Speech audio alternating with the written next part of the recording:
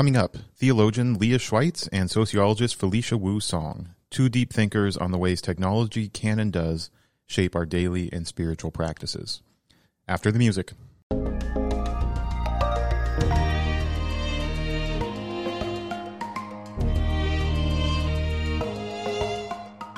Welcome to the Upwards Podcast, an initiative of Upper House on the campus of University of Wisconsin-Madison. Through conversations with thinkers, scholars, and leaders, we explore the life of the mind and the questions of the soul to enrich our university, our community, and the church.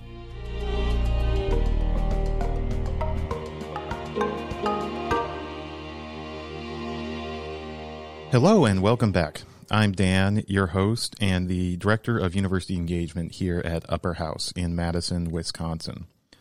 We wish you all a happy Thanksgiving next week. The weather here in Madison has definitely taken a turn to the cold after a really unseasonably warm fall. And we hope and we pray that wherever you are, that you're able to spend the holiday season enjoying the outside, if you're in a place that allows that, and with family.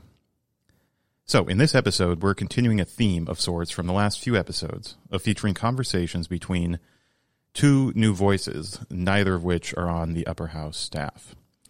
The staff continues to record interviews with interesting guests for future episodes, but we're also eager to share the load with talented and interesting interviewers in our midst. And today's conversation falls into that category as we listen in on just a really interesting expert-level conversation between Leah Schweitz and Felicia Wu Song.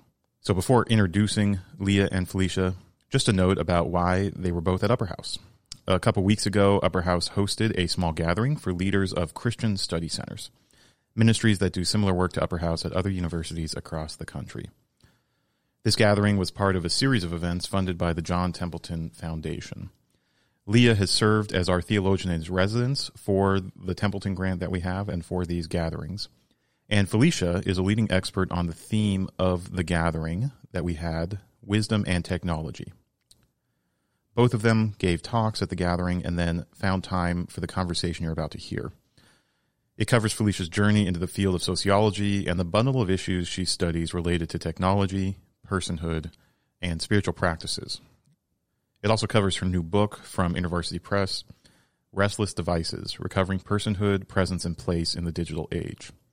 And that book releases in just a couple weeks at the end of November. So now to introduce Felicia and Leah. Felicia Wu Song got her PhD at the University of Virginia, and she's a cultural sociologist of media and digital technologies. She's a professor of sociology at Westmont College in Santa Barbara, California. Her publications include the aforementioned Restless Devices, but also Virtual Communities, Bowling Alone, Online Together, and other articles in such scholarly journals as Gender and Society and Information, Communication, and Society. Leah Schweitz earned her PhD at the University of Chicago, and in addition to partnering with Upper House for the Higher Pursuits Project, she's the co-founder of Nature 120, a nonprofit organization that provides nature play and airway therapy for children on Chicago's west side and in the western suburbs. She's also the director of children's education for Yorkfield Presbyterian Church. And previously, she was a tenured professor at the Lutheran School of Theology at Chicago and directed the Zygon Center for Religion and Science. So with those introductions out of the way, let's head to the interview. Here's an Upwards conversation between Leah Schweitz and Felicia Wu Song. Leah is the first person you'll hear, followed by Felicia. All right, so the first question that I have for you, I was trying to think of a delicate way to ask it, but maybe it doesn't have to be. So your biography says sociologist, Christian, and digital technologies.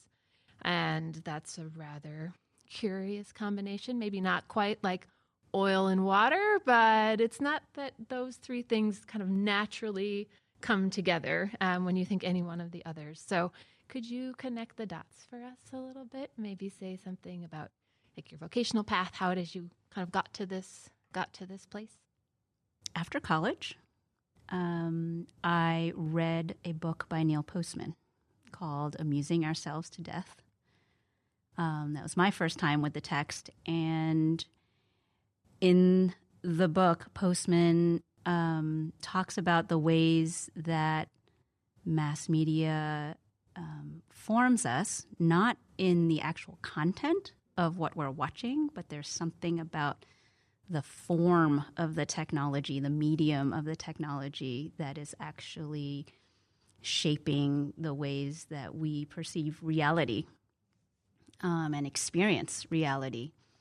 And I had never heard or read anyone talking about a part of my lived experience that I was observing, but never hearing anyone talk about.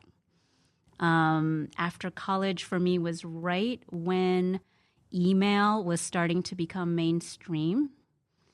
And I was working at an organization, I was working at a school that was handing out email accounts to their boarding school students. And I remember thinking to myself, no, this is funny.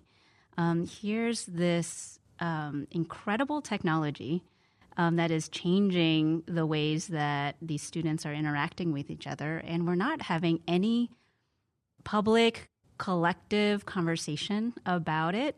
And it was a boarding school environment, so it was residential. And so I was just perplexed and astonished by Postman's book and thought, I need to go back to grad school to understand this.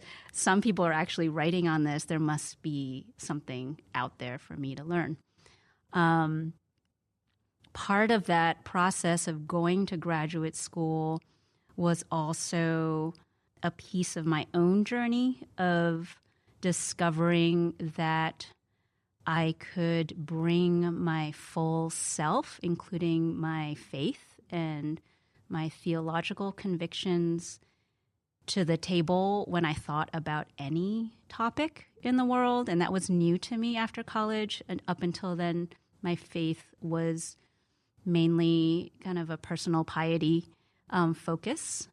And so with some experience and exposure to Francis Schaeffer and L'Abri Fellowship and their conviction that there is a lordship over all things, kind of reformed perspective, that was exciting and igniting my imagination about what could be said about mass media and how it was impacting the ways that we live. So that's kind of how it started. And it all seemed to make sense at the time.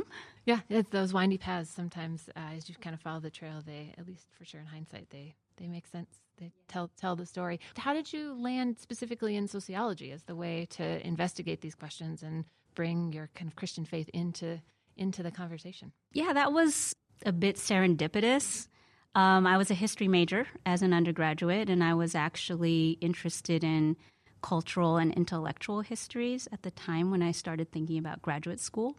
But I was also really invested in trying to find a program where I could work with a professor and scholar who would possibly even mentor me as a Christian scholar. And so I had my eyes out on what other Christian academics were in or who were teaching and really investing in their students, their graduate students. And so I ended up in sociology in large part because through a number of connections, I discovered James Davison Hunter down at University of Virginia and learned of his interest in really cultivating an intellectual community of scholars down in Charlottesville. And so what I found in sociology was actually a discipline that allowed me to investigate how meaning gets constructed, which is what I was interested even with cultural and intellectual history, but just coming at it from a slightly different, with a slightly different set of tools, but still allowing me to ask questions about how do we develop our conceptions of community, of relationship, of identity? Where does that come from, and how is that structurally embedded in our environments and our lived experience? So, okay, so those are some of the like how you got to here. But we'll get to. I want to talk for sure about the this great new book that's coming out as well. But what is it now that, like, what questions keep you up at night now? Like, what are the questions that are really like motivating the scholarship that you're working on now? Which, like, if you had all the time in the world, if you were to take those three things that you're holding together, like, what is it that's motivating you and kind of keeping you up? What are you thinking in? That's a good question. Getting a chance to write for a Christian audience, because I teach at a Christian school, has opened up a set of questions that I kind of had to set to the side, or at least had to be secondary or personal in nature when I was still teaching in secular university settings.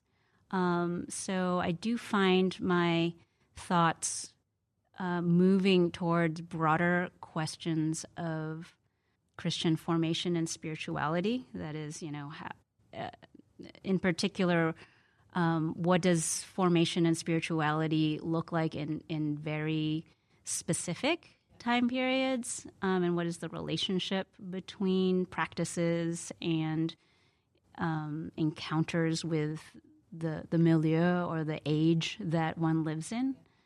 But so that's sort of like an abstract sort of question.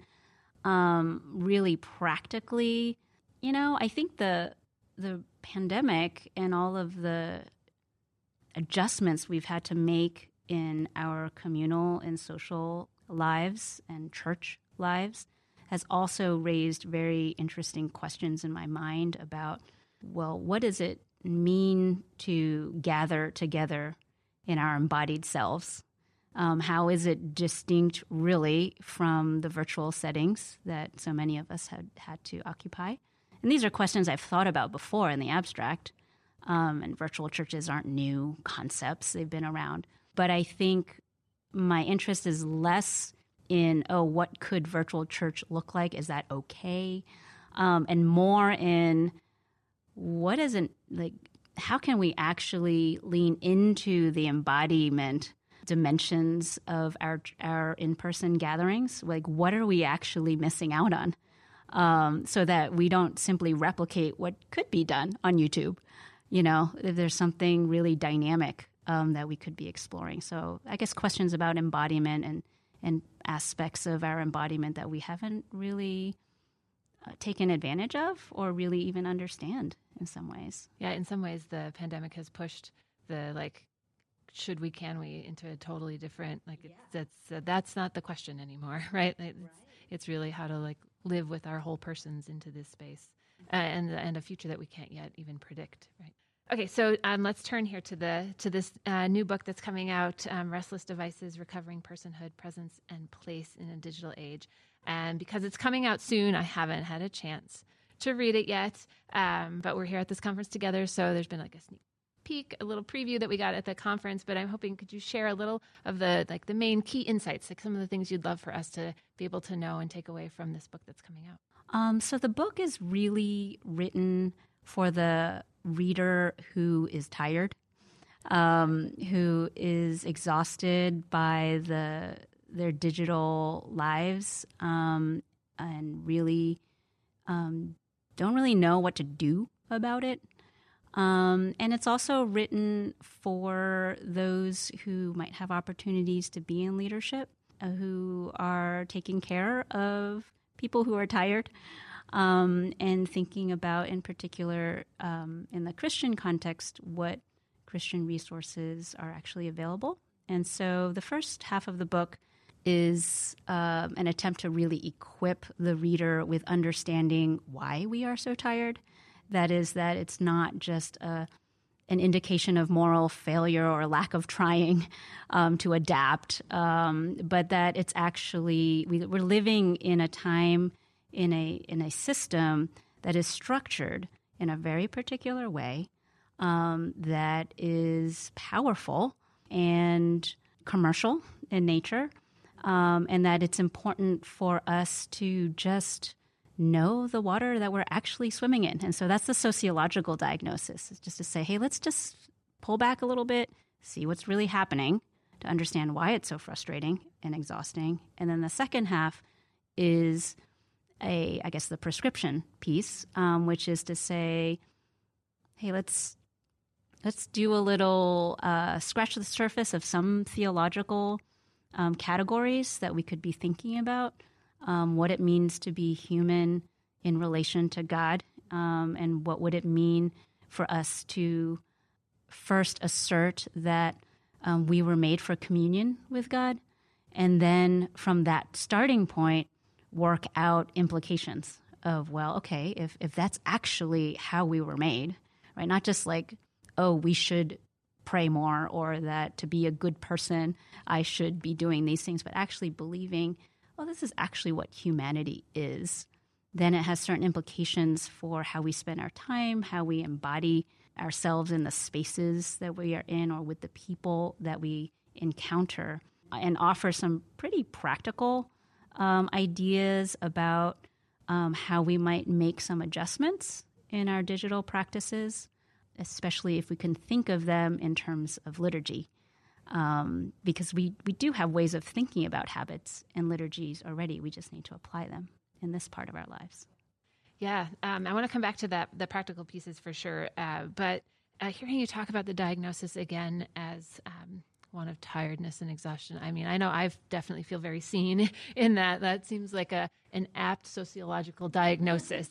And it puts a lot of pressure, I think, on the restless part of the title. And could you unpack a little more? Like, what are the symptoms? How does the restlessness and the tiredness that's part of the diagnosis really show up? Like, what do you see in your students or in some of the the folks that you're mentoring or in your data sets? How does that show up? Like, what's the flavor of the evidence, right? Because I think that helps us. Again, like when you're so swimming in it, again, myself included, just to have it named is really helpful. So, what is the reflective piece? How did you see that tiredness show up?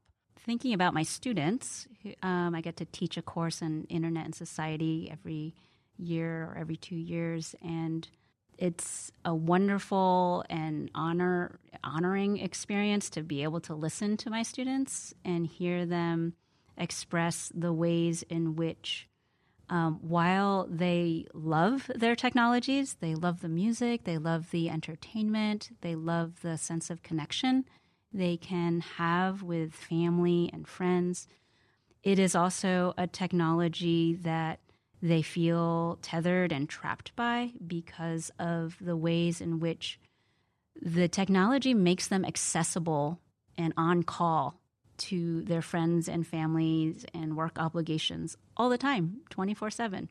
And so in some ways, the lives that first responders and surgeons and other folks who lived by the beeper in the past we all live that way now.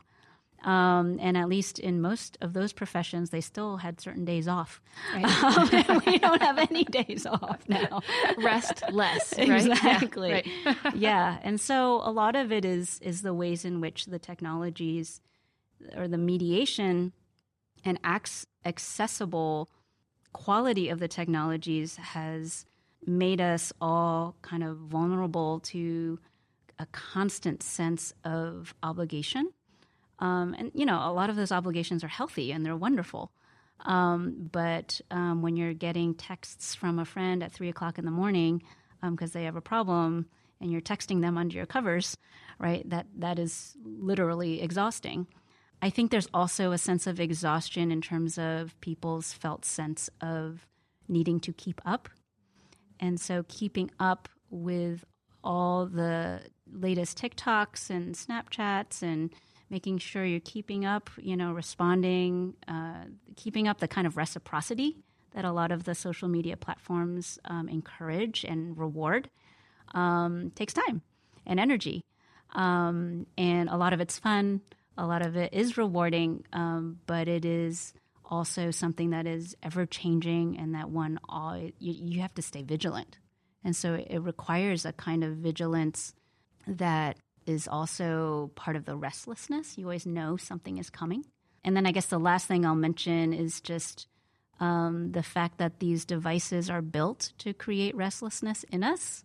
They're designed to motivate us, to train our brains towards seeking out the stimulation or seeking out even the sensation of stress, to be outraged or to be upset by some of the latest news, right? All of that has been not just unintended consequences, but actually dynamics that the tech industry knows is what motivates us. And so the platforms and services we're on are very much bent on creating a kind of appetite in us so that we'll keep showing up. Yeah, can you say a little more? Because this I think leans into the ways in which some of the engagement that we have with our technologies and the ways in which they can have us be restless in this like multifaceted, both like twitchy and without rest, right? Like both sides of it. But there's a newness to the way in which this technology is really designed. And can you say a little more about how it is the kind of addictive appetite, the way that some of the technologies really are built to keep us moving, right? Keep us moving. The tech industry has, once they realized that the business model that would generate revenue was through advertising, and that what they needed then was to get eyeballs on their platforms, then their question or the challenge for them to solve was, okay, how do we get eyeballs all the time? And so they hired behavioral psychologists, they hired consultants who design casinos, who understand the physiology and the brain science behind the dopamine pleasure pathways, the levels of cortisol that stream through our bodies, and pretty, basic Pavlovian, B.F. Skinner box level, the rat will keep pressing the lever for the pellet if you give them what's called intermittent reward, right? Like every time they press the pellet, they don't necessarily get the reward, but it's only kind of random, right? And so every time we kind of we scroll down to refresh our social media feeds, right? And that's us, we're pressing the lever for the latest pellet. And so it's just that knowledge has become a part of an entire industry, quite frankly, being taught. Behavioral design is taught as a strategy of persuasion for these applications. And that's social media, that's our gaming apps, that's all different kinds of apps that are designed very intentionally. The colors that are chosen, the shapes of badges, the ways that notifications are presented to us, all of that is very carefully selected.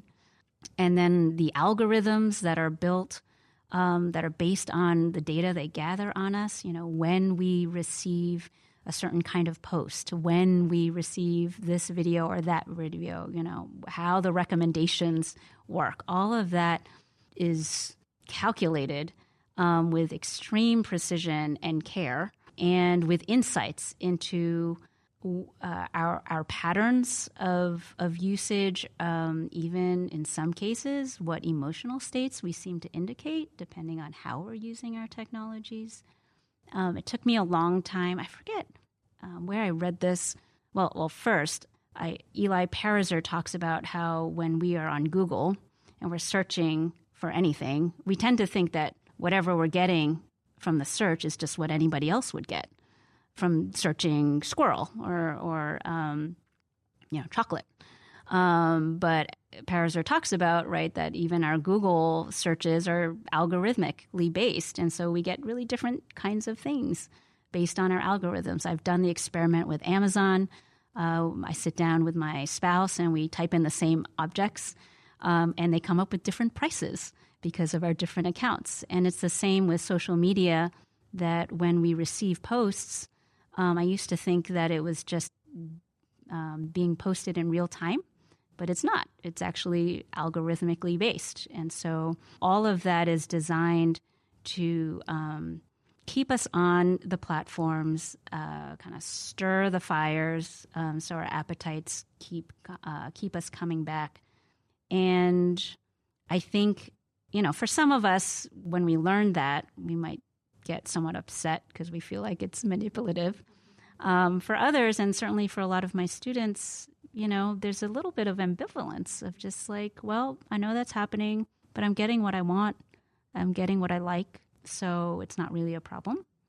But I think there is something about what Jaron Lanier calls the behavioral modification process that is unsettling. And I think we see that, it's one thing to think about it in terms of, pure entertainment, like the programs that we want to watch or the random consumer preferences we might have. But when we get into the area of political polarization, when we get into the areas of racial turmoil and the ways in which you see real life impact kind of unfolding, then all of those principles that seem, somewhat banal for some, start to, one has to start asking questions. So the one I wanted to go back to was the intervention, right? So that it might sound like, one of the things I think is so interesting about your scholarship is that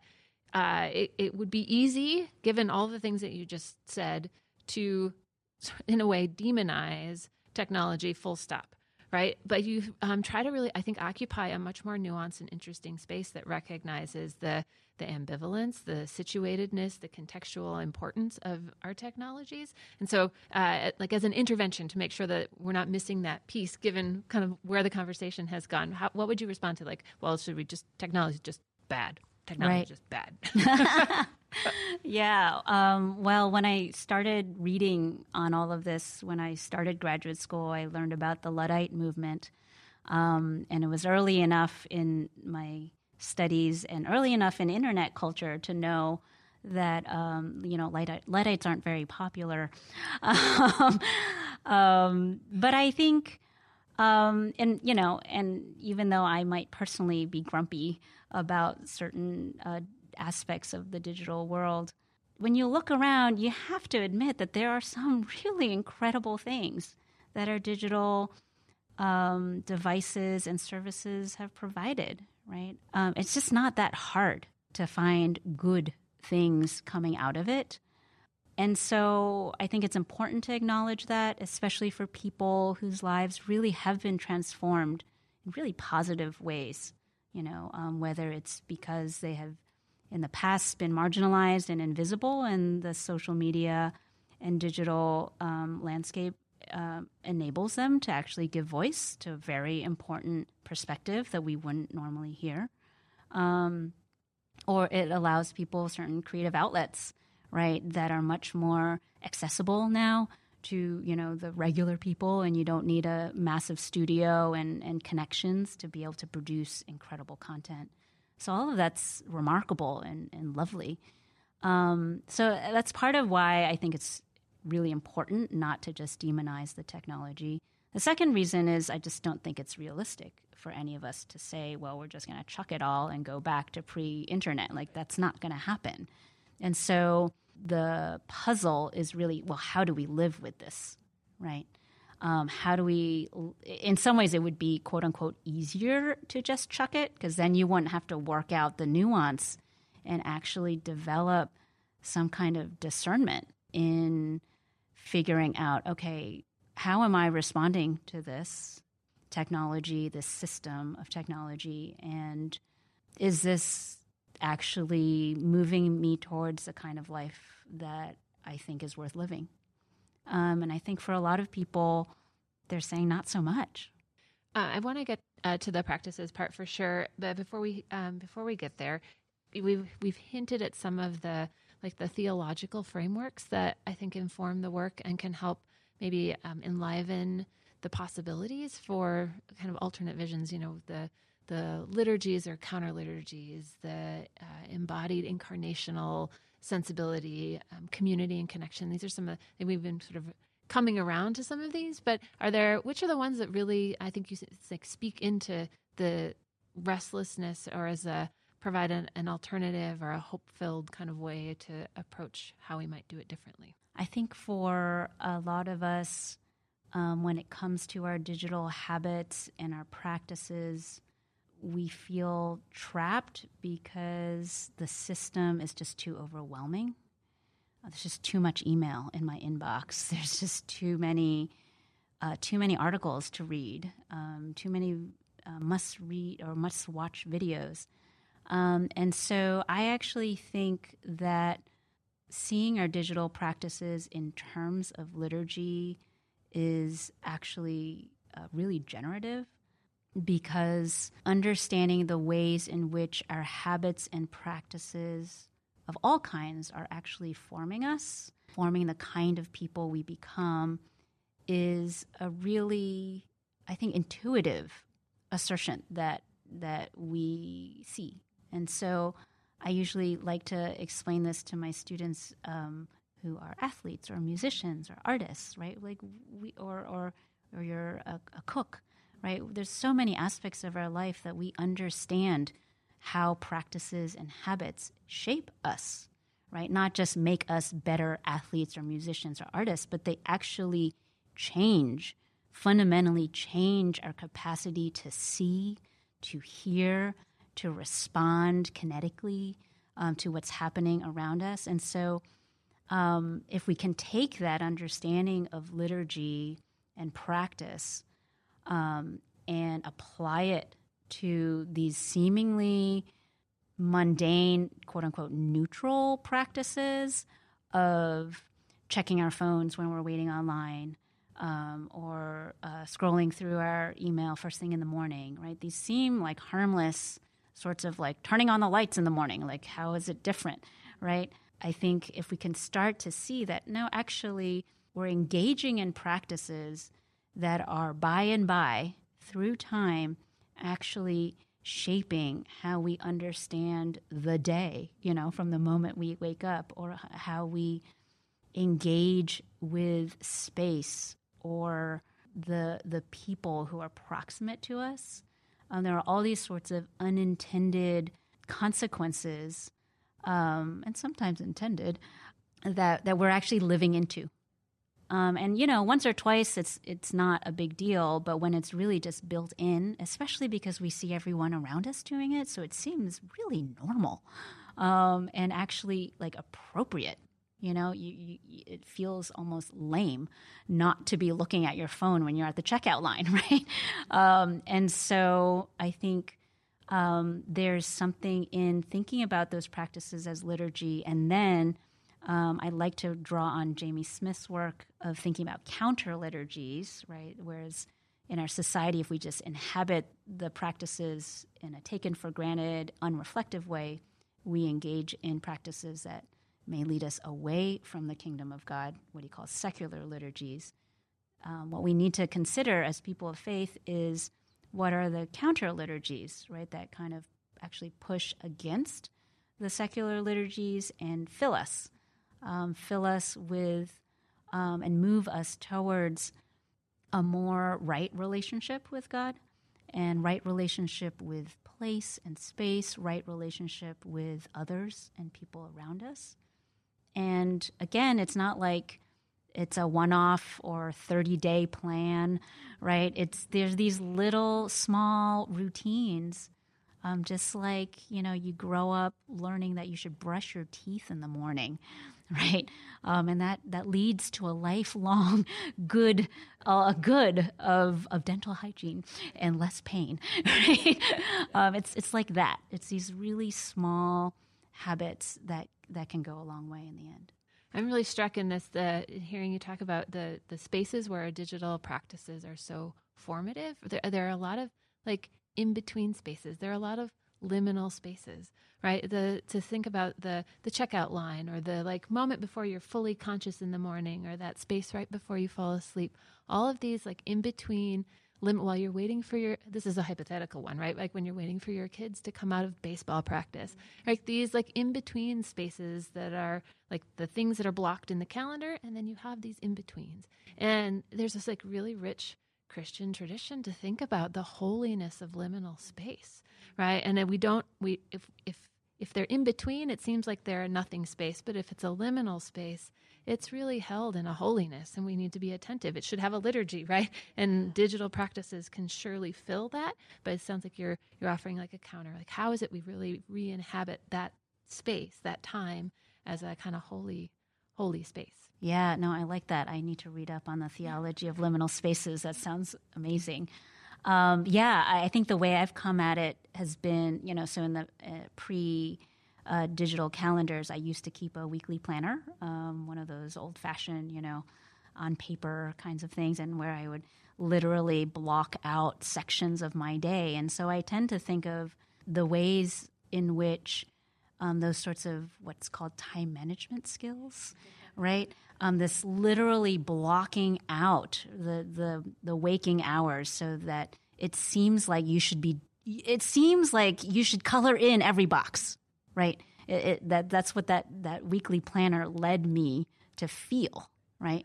That a day that wasn't completely blocked out seemed kind of wasteful, right? I was being unproductive. And so I think the ways in which our understandings of these in-betweens, right?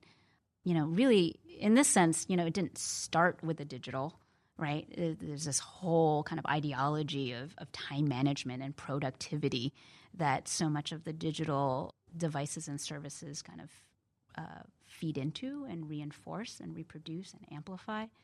When we think about what the Christian faith actually teaches about how God shows up, or when we look at the ways in which Jesus lived his days, you find just this patchwork of interruptions and random moments and unexpected encounters, right? That you have to think, wow, back in the biblical days, if they had weekly planners, they would have missed out on like half the Bible, right? Because they would have been busy out in the fields, like harvesting or in the lake, fishing. And so I think there's just so much, we talk about FOMO, fear of missing out, in the digital world. I like to think of it more as like, well, what could we be missing out in these liminal spaces that we are just completely preoccupied in, And I actually, I for one want to know, like maybe I'm missing out on something completely exciting and delightful. Right, it kind of upturns the whole economy of waste and worth. Yes, gets reimagined, right? It gets overturned, like where does the waste and worth show up? Yeah. So you have also some very practical suggestions about how to live into this digital age, and in the book I know that you've called it the Freedom Project, which I think is also like the title Restless Devices. There's a lot packed into that as a choice for what to call it. So before we hear some of the hot tips about how to really handle the digital age in this space that we're inhabiting, can you say about the Freedom Project? Why is it the Freedom Project? Why are you calling it that? So I called it the Freedom Project. It actually started as a set of assignments for my students, and I knew I needed to sell them on this. I need to sell students on any assignments. And so rather than trying to persuade them to try some exercises and experiments that seem to be punishing them in any way, part of it was just me sitting down and thinking, well, what is the point of this, right? What is the point of these exercises that I'd like them to try?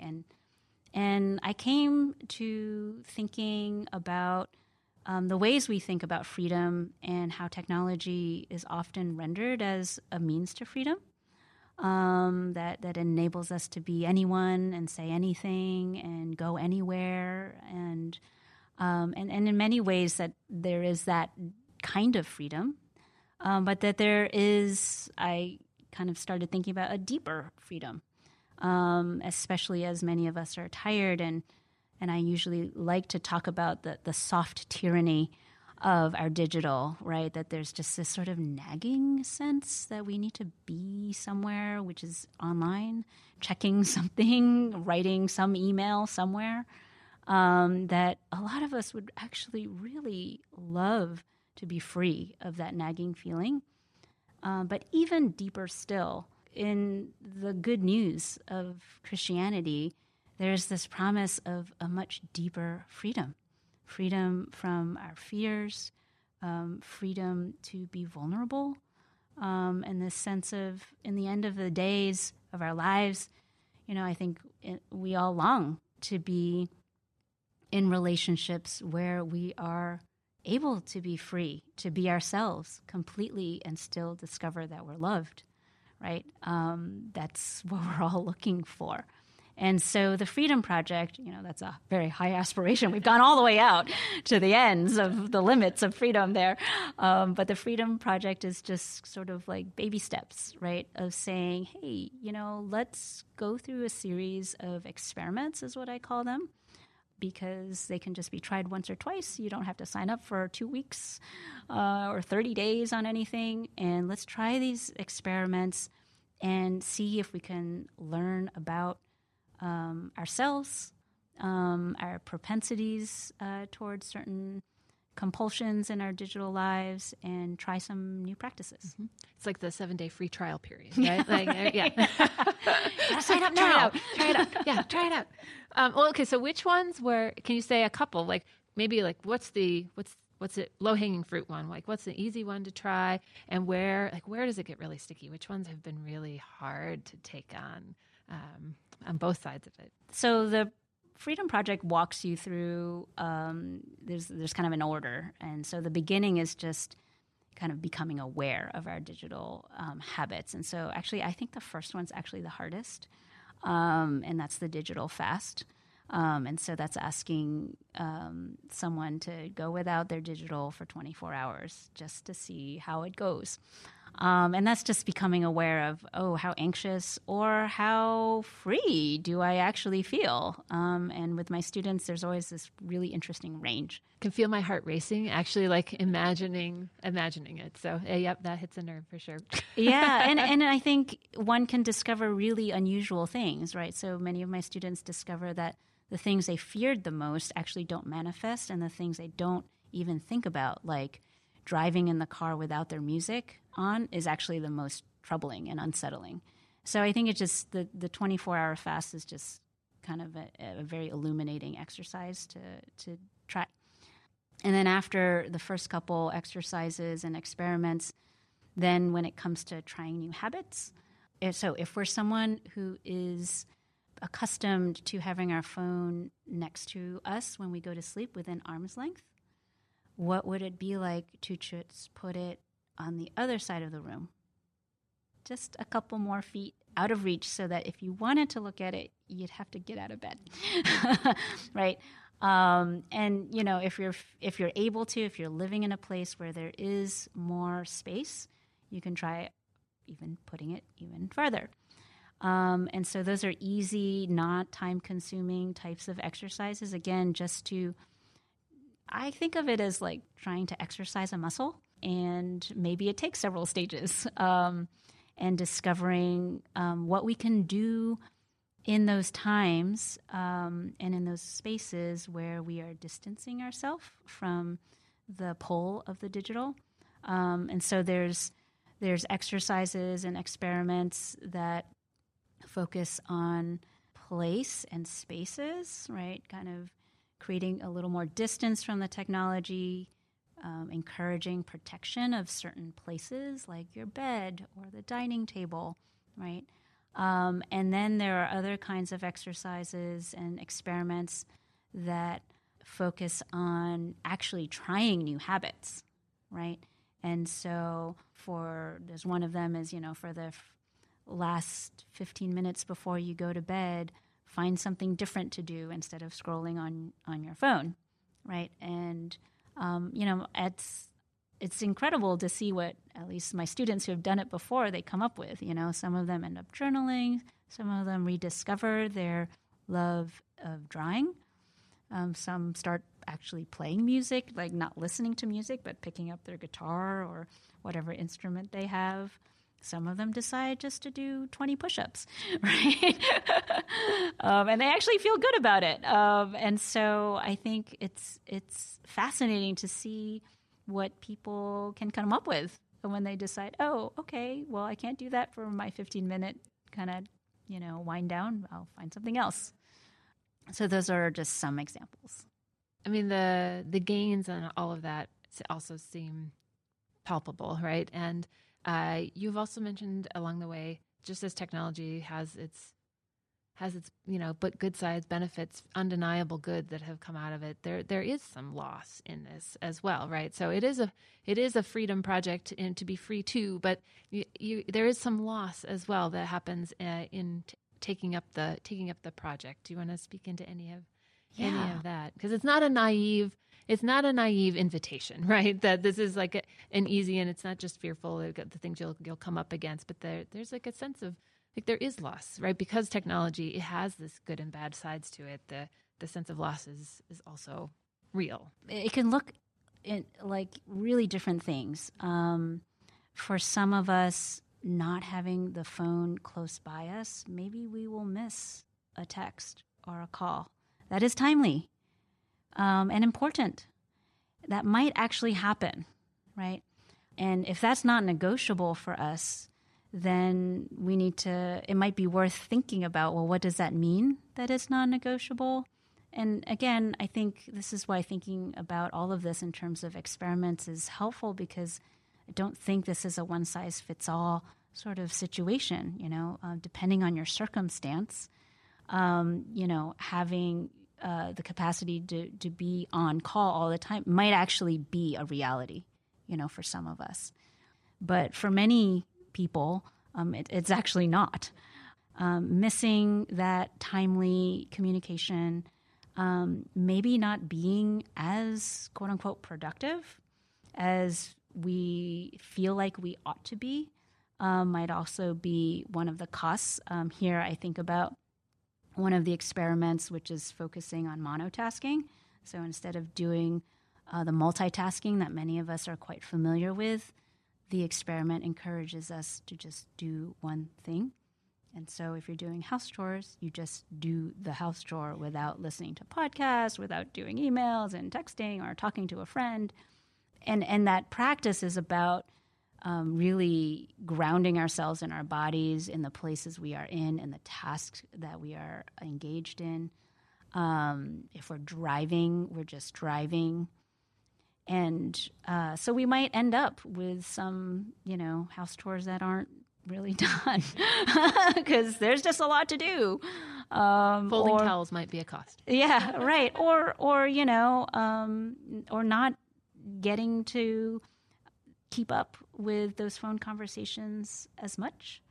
Or if we're working on work-related items, literally not being as productive, that might actually happen. But I think it is giving ourselves the chance to just wonder and experiment with the possibility that there might be something actually more important in the long run that we need to develop in our own lives through trying on some of these experiments is what I think is the goal. So this is just a curiosity of mine, and it comes out of my own church experience, kind of growing up in the church, where I would say that in a lot of the church spaces I have been, in a lot of the Christian spaces I have been, an experimental posture is not exactly the norm, right? So, right, with such, I just think that that's it's an interesting and creative and hopeful intervention, right? To ask Christians to take up an experimental posture, right? To really improvise and to take it on as maybe a playful invitation to try something, and you're not certain. There's going to be questions.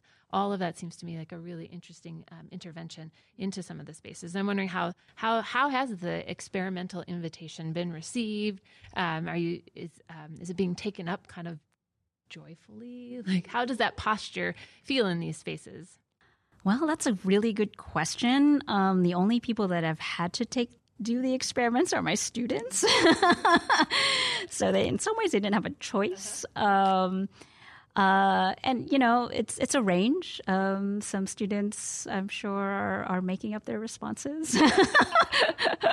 And others, and some are honest about being grumpy about having to do the experiment. And that's fair. I was quite grumpy about doing the experiments myself. But I think it is really aiming for just that moment of possibility that I'm interested in, of a kind of revelation that some students really do have, right?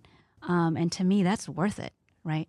Is to offer someone a chance to taste something that they otherwise would not have normally tried, because it is against the grain. No, it's not what they're seeing around them or around any of us. And so I think the experiment is, what I like about it is it's kind of low stakes. There isn't so much, and I reiterate this with my students, it's like there's not a sense of failure, right? Which I think, again, as you prefaced, in the church that can often become part of the traps of legalism. And so it's just an experiment of seeing what happens. And some of us, we will respond badly to the experiment, but that doesn't mean that we failed. If we actually notice that we responded badly, and if we actually start wondering, oh, why did I respond badly, and spend a little time reflecting on that, then that's a win. It's data. Yeah, and a non-finding, as we like to say in sociology, is a finding. And so there's always a finding that is worthwhile if we're willing to observe and just be intentional, really.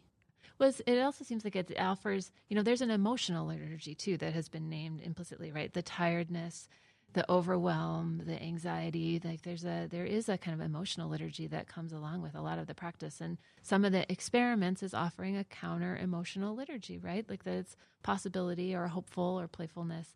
And the way that it speaks into this alternative, I think, is really right. It models the kind of embodiedness that's part of the conversation.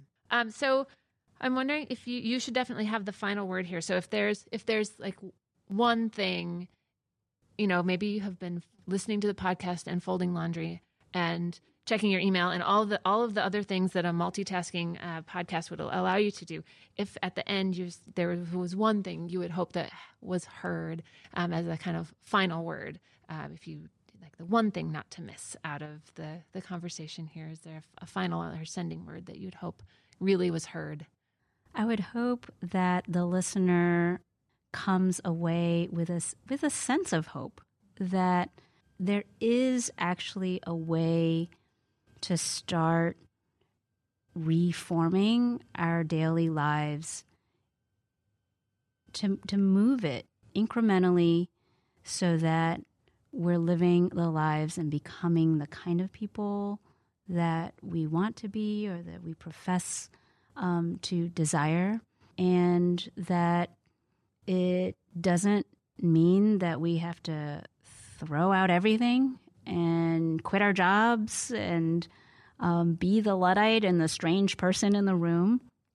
They could be really small adjustments that can produce a lot of joy and through time ground us in ways that open our eyes to see what we hadn't seen before and what we really long to see, right? In our creation around us, in the people around us, and in our experience of who God is. So I think there is a lot of hope to be had if we can kind of widen our lens and see this digital quandary that we're in as something we can engage. The Upwards podcast is supported by the Stephen and Laurel Brown Foundation. It is produced at Upper House in Madison, Wisconsin.